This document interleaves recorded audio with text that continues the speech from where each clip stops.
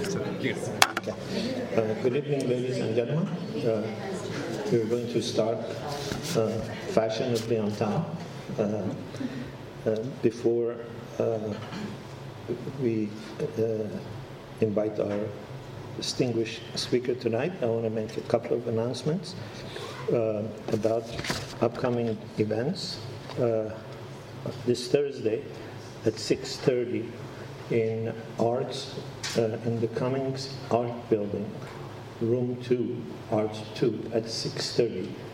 We have a play that was brought to the United States to be performed at a New York festival, a very important New York festival called Under the Radar. And we found out that it was in this country, and we asked them to come and perform it at Stanford. So Afshina Hashemi is a very well-known Iranian artist and actor, will be performing a play called Hamlet's Grief. The play will be in Persian. It will have English supertitles.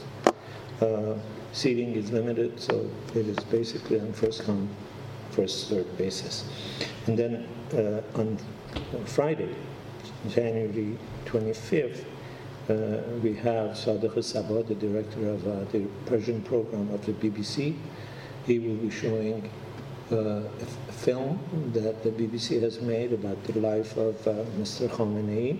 It is in Persian with English subtitles.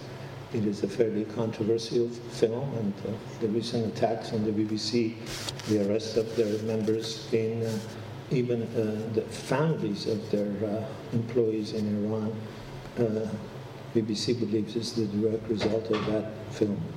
Sholeh Quinn, the director of the program, will be here to answer your questions and talk about life of journalists in the Islamic Republic of Iran. That is on Friday, same room, same building, same time. It means that he's going to show the film and then talk also? Yes. We will show the film, he will talk. He won't himself show the film. Or he might even, I don't know. But yes, we will have the film first, and it's about, I think, 45 minutes. And then he will answer questions and talk a little bit, and then answer questions. Where's the venue? The venue is here. Same room, same station, same time, 6:30. The one that is different is the one on Thursday, which is in Arts 2, Cummings Art Building. That's the building, that's the room right next to the place where we showed Iranian Taboo, that big hall in Annenberg. Yes. Tonight we are very fortunate to have Professor Sholeh Quinn visit us from the UC Merced. She is one of the world's best experts on a very crucial period of Iranian history, the Safavid era, particularly its historiography. She's written extensively on characters of that era, personalities of that era, dream interpretation in that era, and the historiography of that era. And I think she's in the process of preparing a biography of one of the most important characters from that era, Shah, famous Shah. So we are very grateful that she's going to talk about an aspect of her work here that has to do with the historiography of this period, and we're very grateful that she accepted our invitation. I think she accepted our invitation because Professor Brookshaw pressured her to accepting. So we're thankful to Professor Brookshaw for using his influences to bring her here.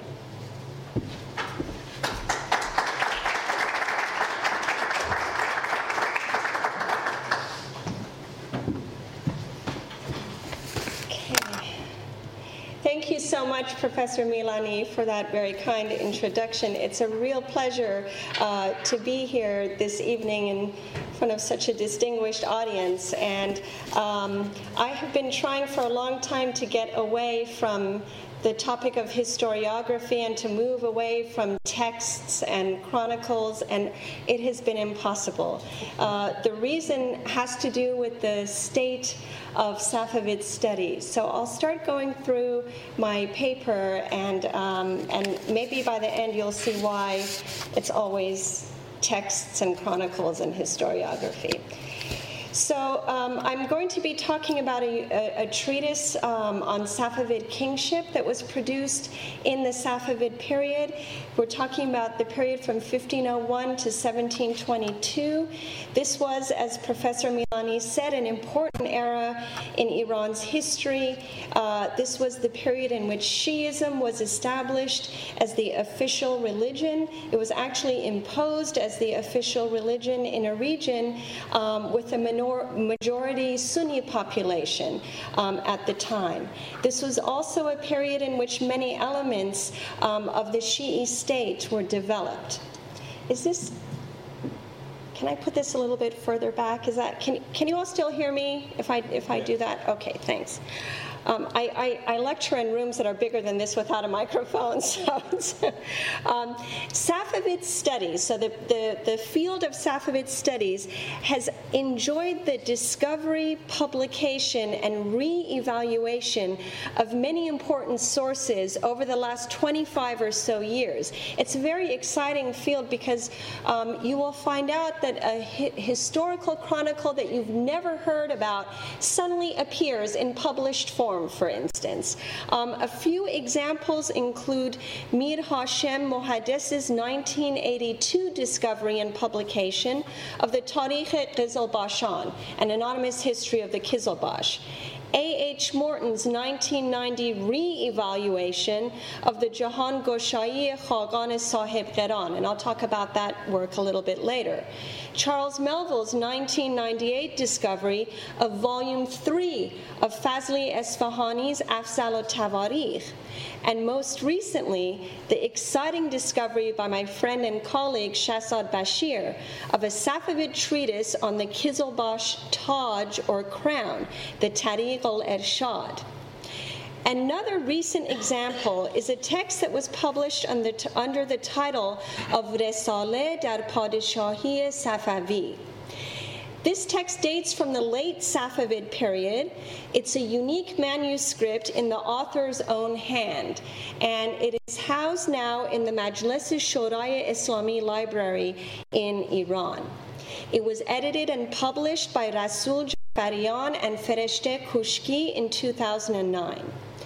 The author of the work, a certain Mohammed Yusuf Gorji Naji, completed the treatise in the city of Esfahan on the 1st of Muharram 1127 or January 18th, 1715, during the reign of Shah Sultan Hossein, and his dates are 1694 to 1722, and there's an image of him and some of his coins. We don't know a great deal about the author of this treatise. His name indicates that he was of Georgian background, Gorji. And we do know that he composed another work entitled the Arba'in. And judging from the title Arba'in, this was probably his own collection of 40 hadith that were important to him, but the text hasn't survived, so we don't know anything about its that were important to him, but the text hasn't survived, so we don't know any literature. He was most likely, as Jafarian asserts, one of the alems of Esfahan. The published text comprises some 190 pages, including an index, bibliography, and an extensive introduction by the editors. Naji's narrative is in Persian, but most of his references and citations are in Arabic. Something I found out after I started writing the paper. The treatise itself focuses on the topic of kingship, and it contains a preface and then subject headings on the following categories. First, a clarification and confirmation of the phrase, sovereignty or mulk is the gift to the prophets. Second, a discussion of how the Israelite prophets were not of one family initially, but at the end they were of one family. Third, the meaning of mulk, sovereignty, and usurped kingship. Fourth, the Abbasid kings and the badness of their circumstances. Fifth, about Shi'i dynasties. Sixth, how a king should behave. 7, kingship is from God. 8, an exposition on Esfahan. And 9 and 10, 2 additional notes. So those are the main subject headings in this text. The Resale dar Padeshahi Safavi is not really a mirrors for princes text, which is kind of what I was hoping it would be, such as the 11th century Qabus Nameh of Kai Kavus, in the sense that it does not primarily consist of practical advice to a living prince, like how often to play chess or backgammon, not often, according to Kai Kavus, or what is the best color horse to buy, either a bay or a date-colored horse. While one does see some elements of mirrors for princes or advice to the king in the text, such as a short section on the attributes of a good king, and interestingly, a diagram of the so-called circle of justice, overall, it most closely resembles narratives, such as the section on kingship that's found in the Ain al-Hayat of Muhammad Baqir Majlisi, whose dates are 1627 to 1698. Jafarian describes the treatise as a proof text, an istidlaliyah, in defense of the Safavid dynasty. Towards the end of the text, the author himself states that his main purpose in writing was to ascertain whether kingship came from God or somewhere else. His brief answer is that some kings come from God, like Shi'i kings and faithful kings, and some are oppressive foes, like the enemy kings, and they are presumably not from God.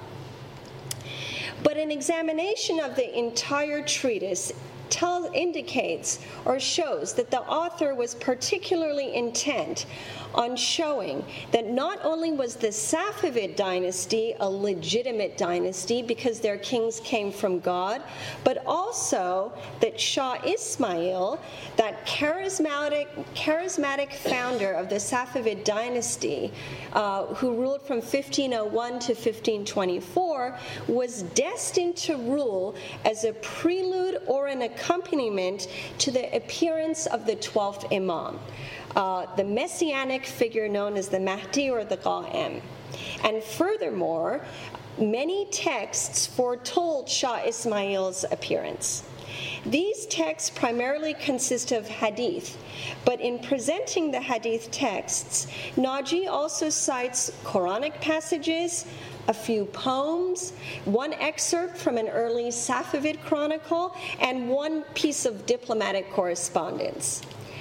So he's pretty broad. Since the treatise is detailed and contains a great deal of information, today I'd like to focus on one of its sections or chapters, in the one entitled Kingship is from God, in order to first of all outline briefly the references in the text to Shah Isma'il, since most of them are in that section, and two, to place that portion of the text in historical and historiographical context, so going back to historiography. So let me begin by laying out some of the prophecies about Shah Isma'il that Naji presents in his text. This section or chapter, Kingship is from God, Padishahi ba Khodast, opens with Naji reasserting the fact that kingship is from God, which he says is clear from the Quranic verse about sovereignty. This is probably a reference to the same verse that Naji quotes in his introduction, 3:26. Say, O God, possessor of sovereignty, mulk. You give sovereignty to whomsoever you desire, and you take sovereignty away from whomsoever you desire. The point here is presumably that God bestowed kingship on Shah Isma'il, and Naji tries to demonstrate this in the rest of this section. The largest number of references to Shah Isma'il appear in a cluster of what he calls proofs, mu'yad, all relating to the appearance of a man from the east. Naji's practice is to provide one or two hadith examples in the original Arabic, and then he comments in Persian on the parts of the tradition that he believes refer to Shah Isma'il. So let me give you one example of what these sound like. This is the hadith that Naji cites. The messenger said, quote, "We are the people of the house. God chose for us the hereafter, al-akhirah, in preference to this world, ad-dunya. The people of my house will encounter after me calamity, banishment, and exile until a people come by way of the east. With them will be black banners, and they will ask for the good, al-haq or al-khair, but they will not be given it, so they will kill, and they will be militarily victorious. And they will receive what they asked for, but they will not receive it until they hand it over to a man from the people of my house. His name will correspond to my name, and the name of his father is the name of my father. He will rule the earth, and he will fill it with justice and equity, just as it was filled with injustice and tyranny." Naji then, after quoting this hadith, states that should anyone claim that perhaps the black banners are an allusion to the Abbasids, which is how this hadith has traditionally been understood, they are wrong. He goes on to say that, quote, "Anyone who has seen or heard the letter of Shah Isma'il to Sultan Namorad Aquyunlu knows about seeking the truth and doing good, and that unfortunate one's rejecting it. And even though Shah Isma'il said to him, 'Come to my religion, I pledge to you that I will make manifest the religion of truth, Din-e-Haq, you are a king, and I am your general,' that wretched one did not give his consent, and what happened was what was destined." Now here, Namorad is a nickname meaning unsuccessful, and it refers to the Aquyunlu Sultan Murad ibn Yaqub, the grandson of Uzun Hassan, whom Shah Isma'il defeated in 1503. I haven't been able to locate this letter in any of the collections of Shah Isma'il's published correspondence. But here, Naji offers an outspoken, messianically oriented interpretation of the hadith. He links Shah Isma'il to the people of the Prophet's house, from whom later will appear that messianic figure who will fill the world with justice. At the same time, he shows familiarity not only with an episode in early Safavid history, but also the contents of Shah Isma'il's diplomatic correspondence. Naji also demonstrates familiarity with historical texts when he cites a well-known hadith from Abdi Beg Shirazi's Takmilat al-Akhbar, which he refers to by name. The Takmilat al-Akhbar is a historical chronicle dating back to the reign of Shah Tahmasp that Shirazi dedicated to Shah Tahmasp's daughter, Pari Khan Khanum. So he says that the hadith comes from this chronicle, and this is what that hadith says. "We have a treasure, Kanz. It is not gold and it is not silver, but it is a man amongst my descendants. He will travel to Tabriz with 12,000 horsemen. His head will be bound with a red headband, and he will be riding on a gray mule. If you hear of his coming and you are alive during his time, go to him and assist him, even if you have to crawl to get there."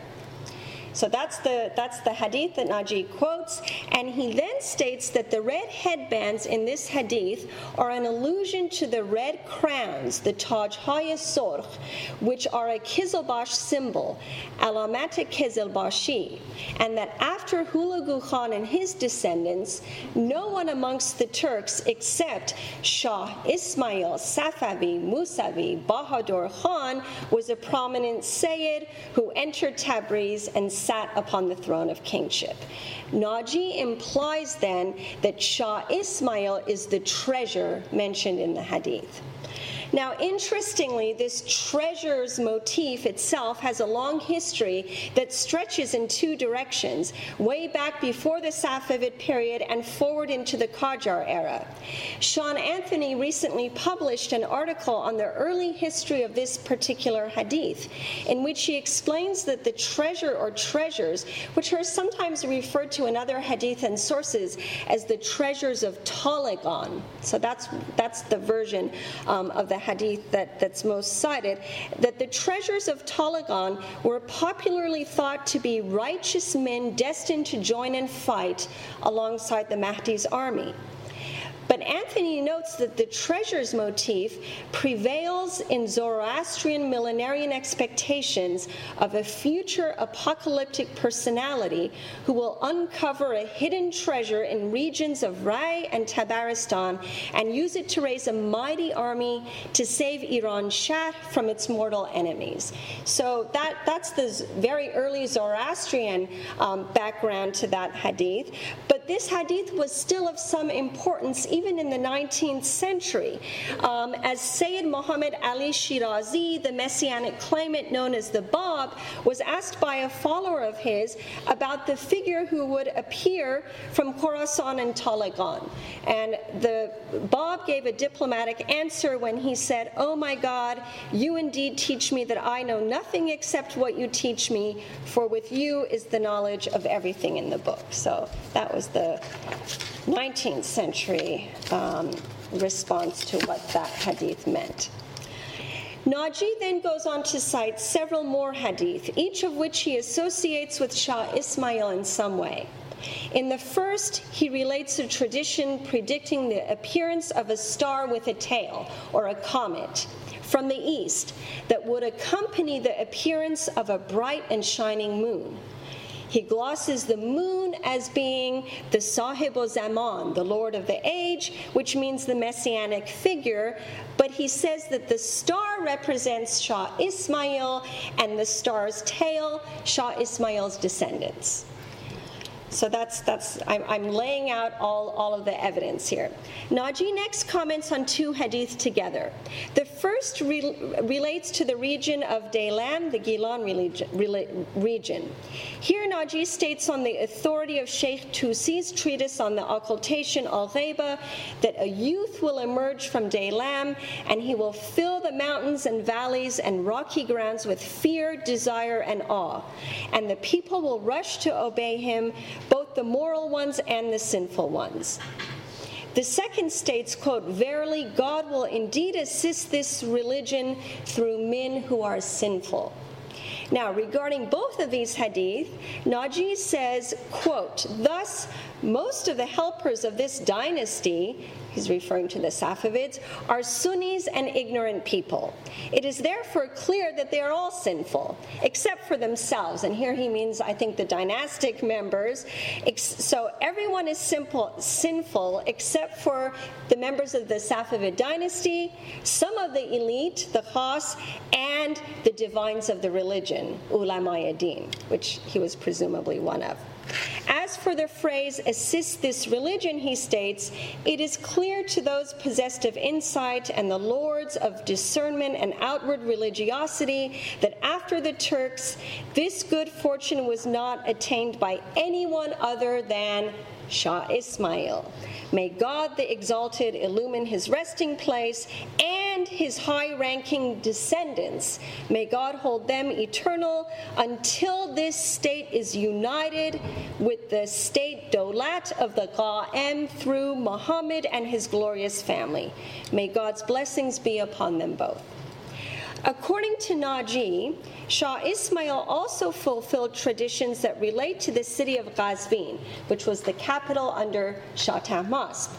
In his interpretation of a hadith about the emergence of a man from Qazvin, whose name is the name of the prophet Isma'il, the prophet who is Shah Isma'il's distinguished ancestor, and whom people will rush to obey, and infidels and believers will fill the mountains with fear, Naji states that the man is Shah Isma'il and his great descendants and his successors, his Valiyan, because infidels and believers together obeyed him and assisted the religion. I'll give the last hadith example, and then I'll move on to some of the other kinds of sources that Naji cites. Another short prophecy which Naji says comes from the Sir al-Azam of Muhammad ibn Talha Shafi'i states that, quote, Ibn Abbas said that between the corner, the rukn of the Kaaba, and the station, the maqam of Abraham, this would be in Mecca, they will pledge allegiance to the Mahdi, and his companions will be the number of the people of Badr, that would be 313, and among the signs of the appearance of the Mahdi will be a man emerging from the city of Qazvin, and his name will be the name of one of the prophets. Now here, while Naji does not state it explicitly, the implication is that that man is Shah Isma'il, the man from the city of Qazvin, because that individual was earlier glossed as Shah Isma'il in a similar tradition about someone appearing from Qazvin whose name was the same as one of the prophets. Finally, although it does not appear in the same Kingship is from God chapter, Shah Isma'il's name also comes up in a qasida, or an ode, in the section of the book devoted to Esfahan. Naji states that he got the poem from a friend of his, and he also states that it comes from the divan of Shah Nematullah Wali, the founder of the Nematullahiyya Sufi order. The poem mentions the future rule of not just Shah Isma'il, but also Shah Tahmasp, Shah Abbas, and Shah Suleiman by name, and imagines a future in which Safavid monarchs well beyond Shah Sultan Hussein's reign would be in power. Now here the key point to keep in mind is that Shah Nematullah's death date is 1431. So let me just quote you a couple of lines from this poem.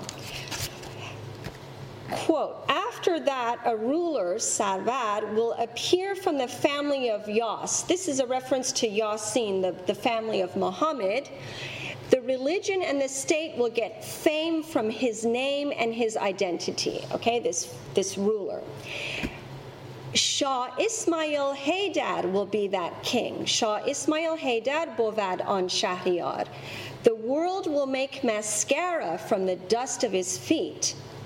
After he rules, his son will rule for 50 years. Ta and Ha and Masp will bear the signs of his name. Badazu Shahi Konad Farzende u Panja Sal Ta va Ha va Masp as Namesh Neshan Khahad Gereft. Lines like these are hardly the epitome of Persian poetic nuance and subtlety. And indeed, it comes as no surprise that the editor of Naji's treatise could not find this poem in any of the published editions of Shah Nematullah's Divan. Indeed, in his Encyclopedia of Islam entry on the Nematullahis, Hamid Algar states that, quote, the most frequently cited poems in his Divan are those of prophetic or apocalyptic nature, which have been interpreted as foretelling events as diverse as the rise of the Safavids, the separation of Bangladesh from Pakistan, and the Islamic Revolution in Iran of 1978-9. These verses, the authenticity of at least some of which is open to question, have tended to make of Shah Nematullah the Persian equivalent of Nostradamus. So, but that poem appears in this treatise. So in all of the examples that I've provided here, Naji never equates Shah Isma'il with the Mahdi. That is, he never cites hadith regarding the Mahdi and follows with a statement saying that Shah Isma'il is the Mahdi, or that messianic figure. Rather, Shah Isma'il appears in these examples as the fulfillment of a symbol such as the treasure or the comet, or an individual such as the man from Qazvin or Tabriz that will accompany the appearance of a messianic figure or somehow render him assistance.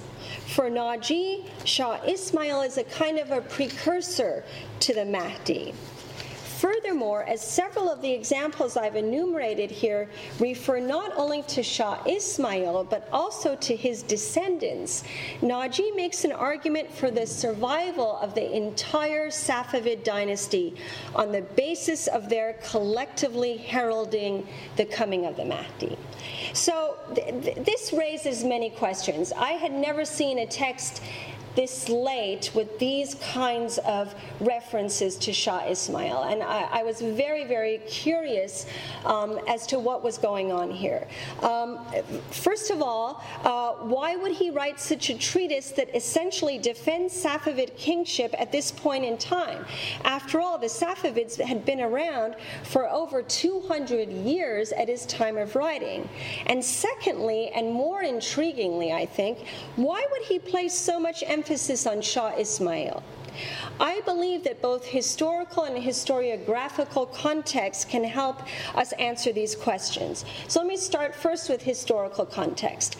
In terms of historical context, Shah Sultan Hussein and his dates of rule 1694 to 1722 had been on the throne some 8 years when Naji wrote his treatise. The Safavid dynasty by this time had undergone significant transformation since it was established in 1501.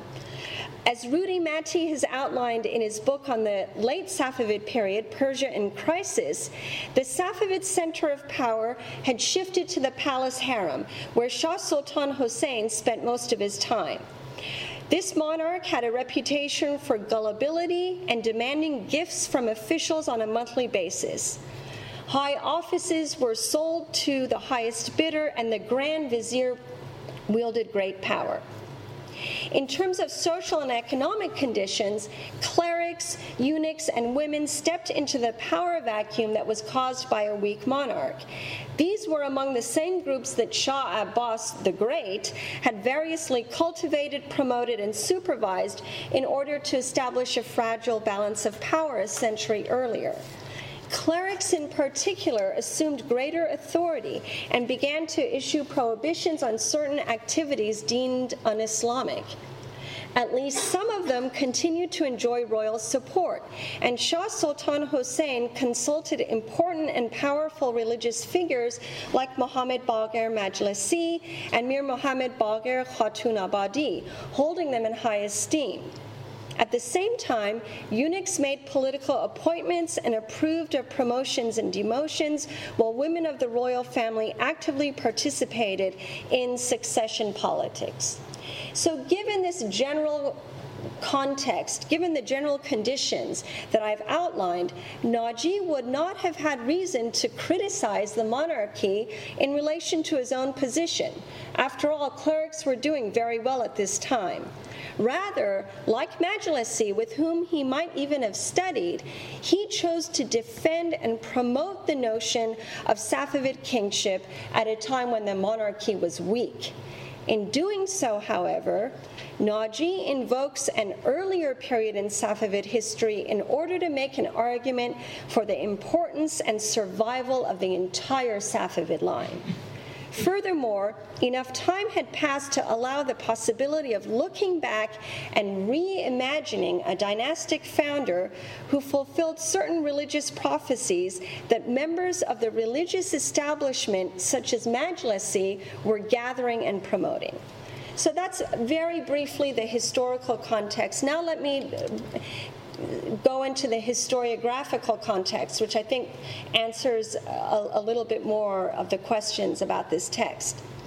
The 17th century historiographical context. Historiographical context further helps us understand Naji's emphasis on Shah Isma'il. For Shah Isma'il in particular, and the early Safavid period in general, both figure very prominently in several historiographical strands of the 17th century, especially in texts that were produced during the reign of Shah Suleiman, and there he is, dates 1666 to 1694. In a list that art historian Barry Wood provides of the 13 historical texts produced during the reign of Shah Suleiman, 7 relate in one way or another to Shah Isma'il, and 2 more are genealogical works which include information on the early Safavids, including Shah Isma'il. And if we look beyond historical narratives to include sources such as the manuscript Shahzad Bashir discovered and copies of the Divan of Shah Isma'il, the list gets even longer. So let me turn to some of these works. Shah Suleiman's reign witnessed the composition of numerous so-called Shah Isma'il romances. That's sort of how they're referred to in the secondary scholarship.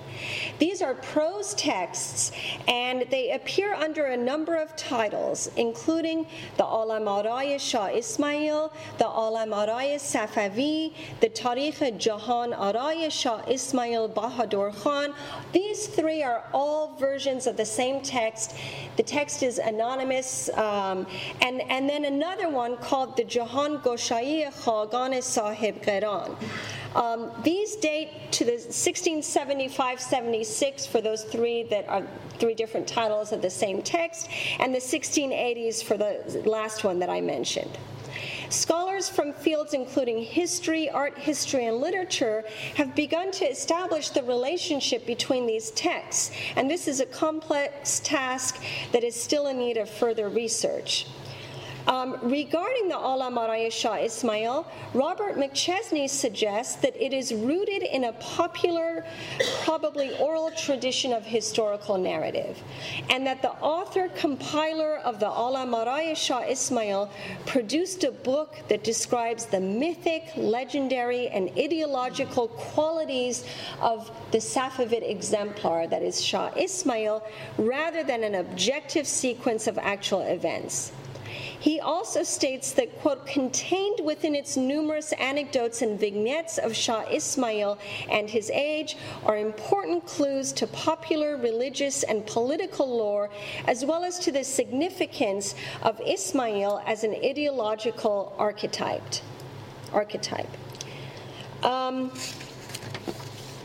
A few scholars have offered some explanation as to why these histories of Shah Isma'il were produced at this late period. Wood suggests that the overall emphasis on the early Safavid period was a result of Shah Suleiman's personal interest in the early Safavids. In other words, he liked the early Safavids, so he commissioned all of these accounts of Shah Isma'il. Because he was the one who commissioned at least one version of the Alam-Araya Isma'il and other histories among those 13 on that list.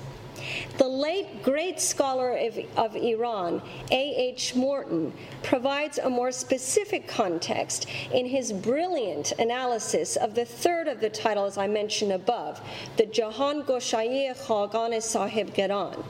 In this study, Morton not only establishes the title and author of the manuscript. Until he published this article, it was simply known as the Ross Anonymous, because Denison Ross wrote an article about it years ago. He also establishes the late date of composition for this text, which was long considered the earliest source for Safavid history. So this is a text that was used by scholars, and it was assumed to be the earliest source for Safavid history.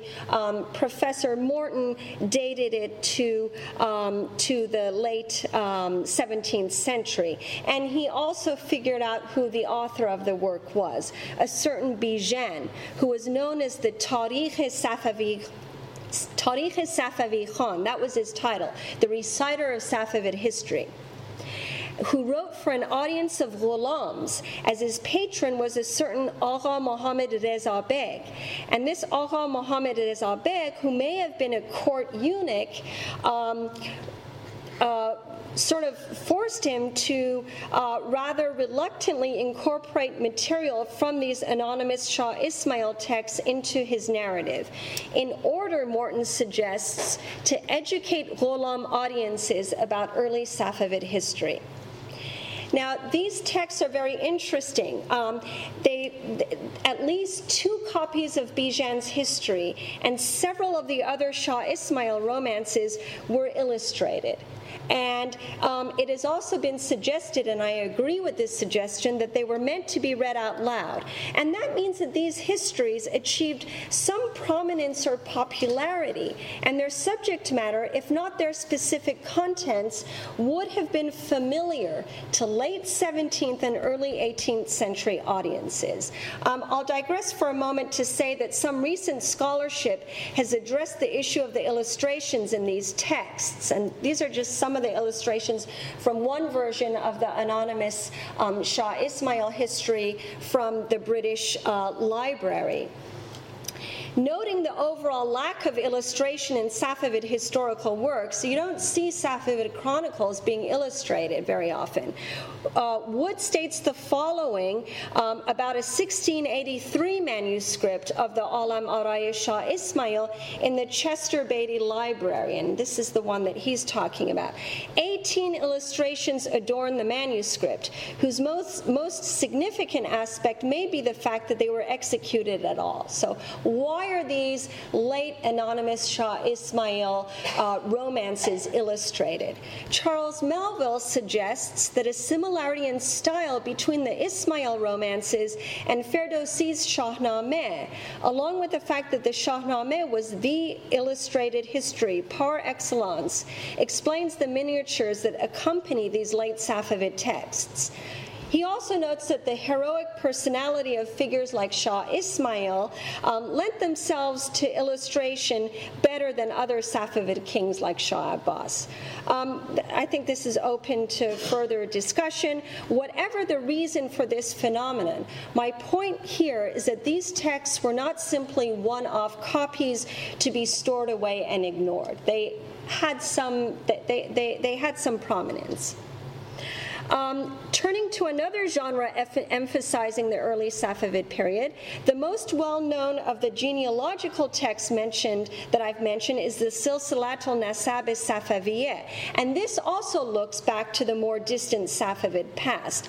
This is basically a historical genealogical work that focuses on Sheikh Zahed, who was the spiritual teacher to Sheikh Safiuddin, who was the eponymous founder of the Safaviya Sufi order from the 14th century. And it was, of course, this Sufi order that gave birth to the Safavid dynasty in 1501 with Shah Isma'il. Now, most elements in this genealogical work highlight the life of Sheikh Safiuddin, but the text also contains 4 poems from the divan of Shah Isma'il. So Shah Isma'il even figures in that early Safavid genealogical work. In addition to the small number of Shah Isma'il's poems reproduced in the Silsilat al-Nasab, research by Ferenc Shirkes, a graduate student at the University of Chicago, has noted that the entire divan of Shah Isma'il's poetry was copied by one Nur-ad-Din Muhammad ibn Abu Turab Esfahani in 1677, and the calligrapher was from a well-known family of calligraphers.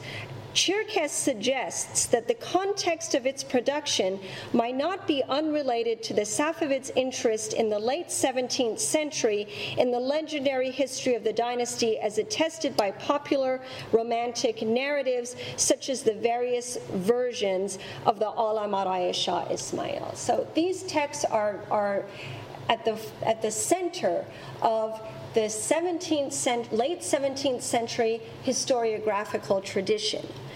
If we examine the international Persianate historiographical scene, rather than limit ourselves to the borders of the Safavid Empire, things get even more interesting, because there we find a parallel phenomenon. At the same time that we see the proliferation of the anonymous Isma'il romances in Safavid Iran, Central Asia witnessed the spread of a number of epic-style legendary accounts of Timur or Tamerlane, much like the Shah Isma'il texts. These were composed in the 1710s, around the same time that Naji composed his treatise. The Timur legends beg comparison with the Shah Isma'il romances, and that's a project well beyond the scope of this study. It would make a great dissertation, I think, but they provide evidence for a more regional phenomenon of looking back in time to tell stories of past heroic kings. Rounding out our late 17th century tour of historiographical contexts and striking closer to Naji's intellectual home, it should be noted that Naji was not the only writer who stated that Shah Isma'il fulfilled certain hadith. As Catherine Babayan has pointed out, Muhammad Baqir Majlisi, author of the famous Bihar al-Anvar, a massive encyclopedia of the Shi'i universe of discourse, interpreted Shah Isma'il's advent as a sign of the coming of the Lord of the age, rather than the advent of the Mahdi himself. The hadith connected to Babayan's analysis states that the appearance of the Mahdi will be preceded by the appearance of a conqueror from Khorasan and a Sayyid from Gilan, and the ram would slaughter his child. So that's the hadith. Majlisi, in his interpretation of this hadith, states that the conqueror, the one from Khorasan, refers either to Changiz Khan or Hulagu Khan. The Sayyid from Gilan was Shah Isma'il, and the ram was Shah Abbas because he killed his son Safi Mirza. This hadith, however, is one of only two that mentions Shah Isma'il in Majlisi's Bihar al-Anvar volumes related to the Qa'im. This is volumes 51 to 53 of the new edition, volume 13 of the old edition.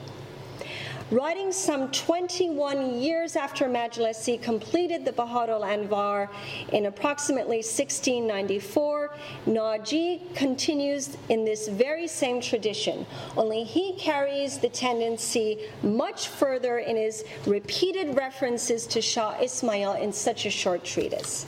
So now the conclusion. What then are we to make of Naji's treatise, given the historical and historiographical context provided here? First, if you read through the secondary scholarship of some of the historical works that I've mentioned, we often see words such as alternative and heterodox, and phrases like altered and distorted in discussions of many of these late Safavid sources, except, of course, the Bihar al-Anvar.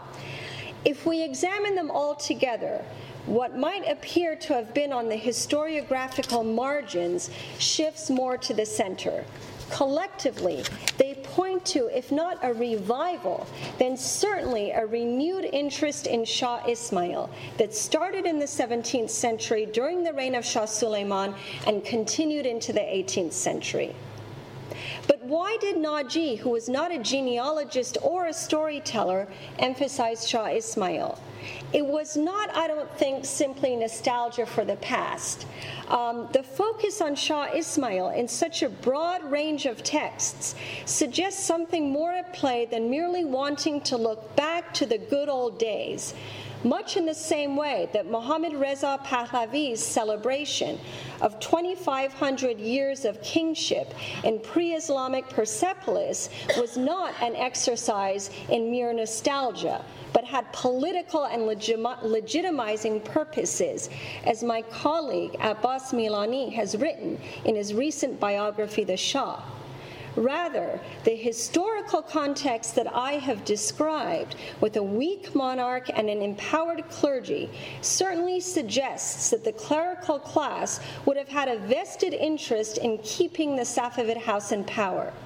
Naji, as a cleric and alim, wrote from a clerical perspective, so the types of evidence and proof texts that he puts forward are, not surprisingly, primarily prophetic hadith.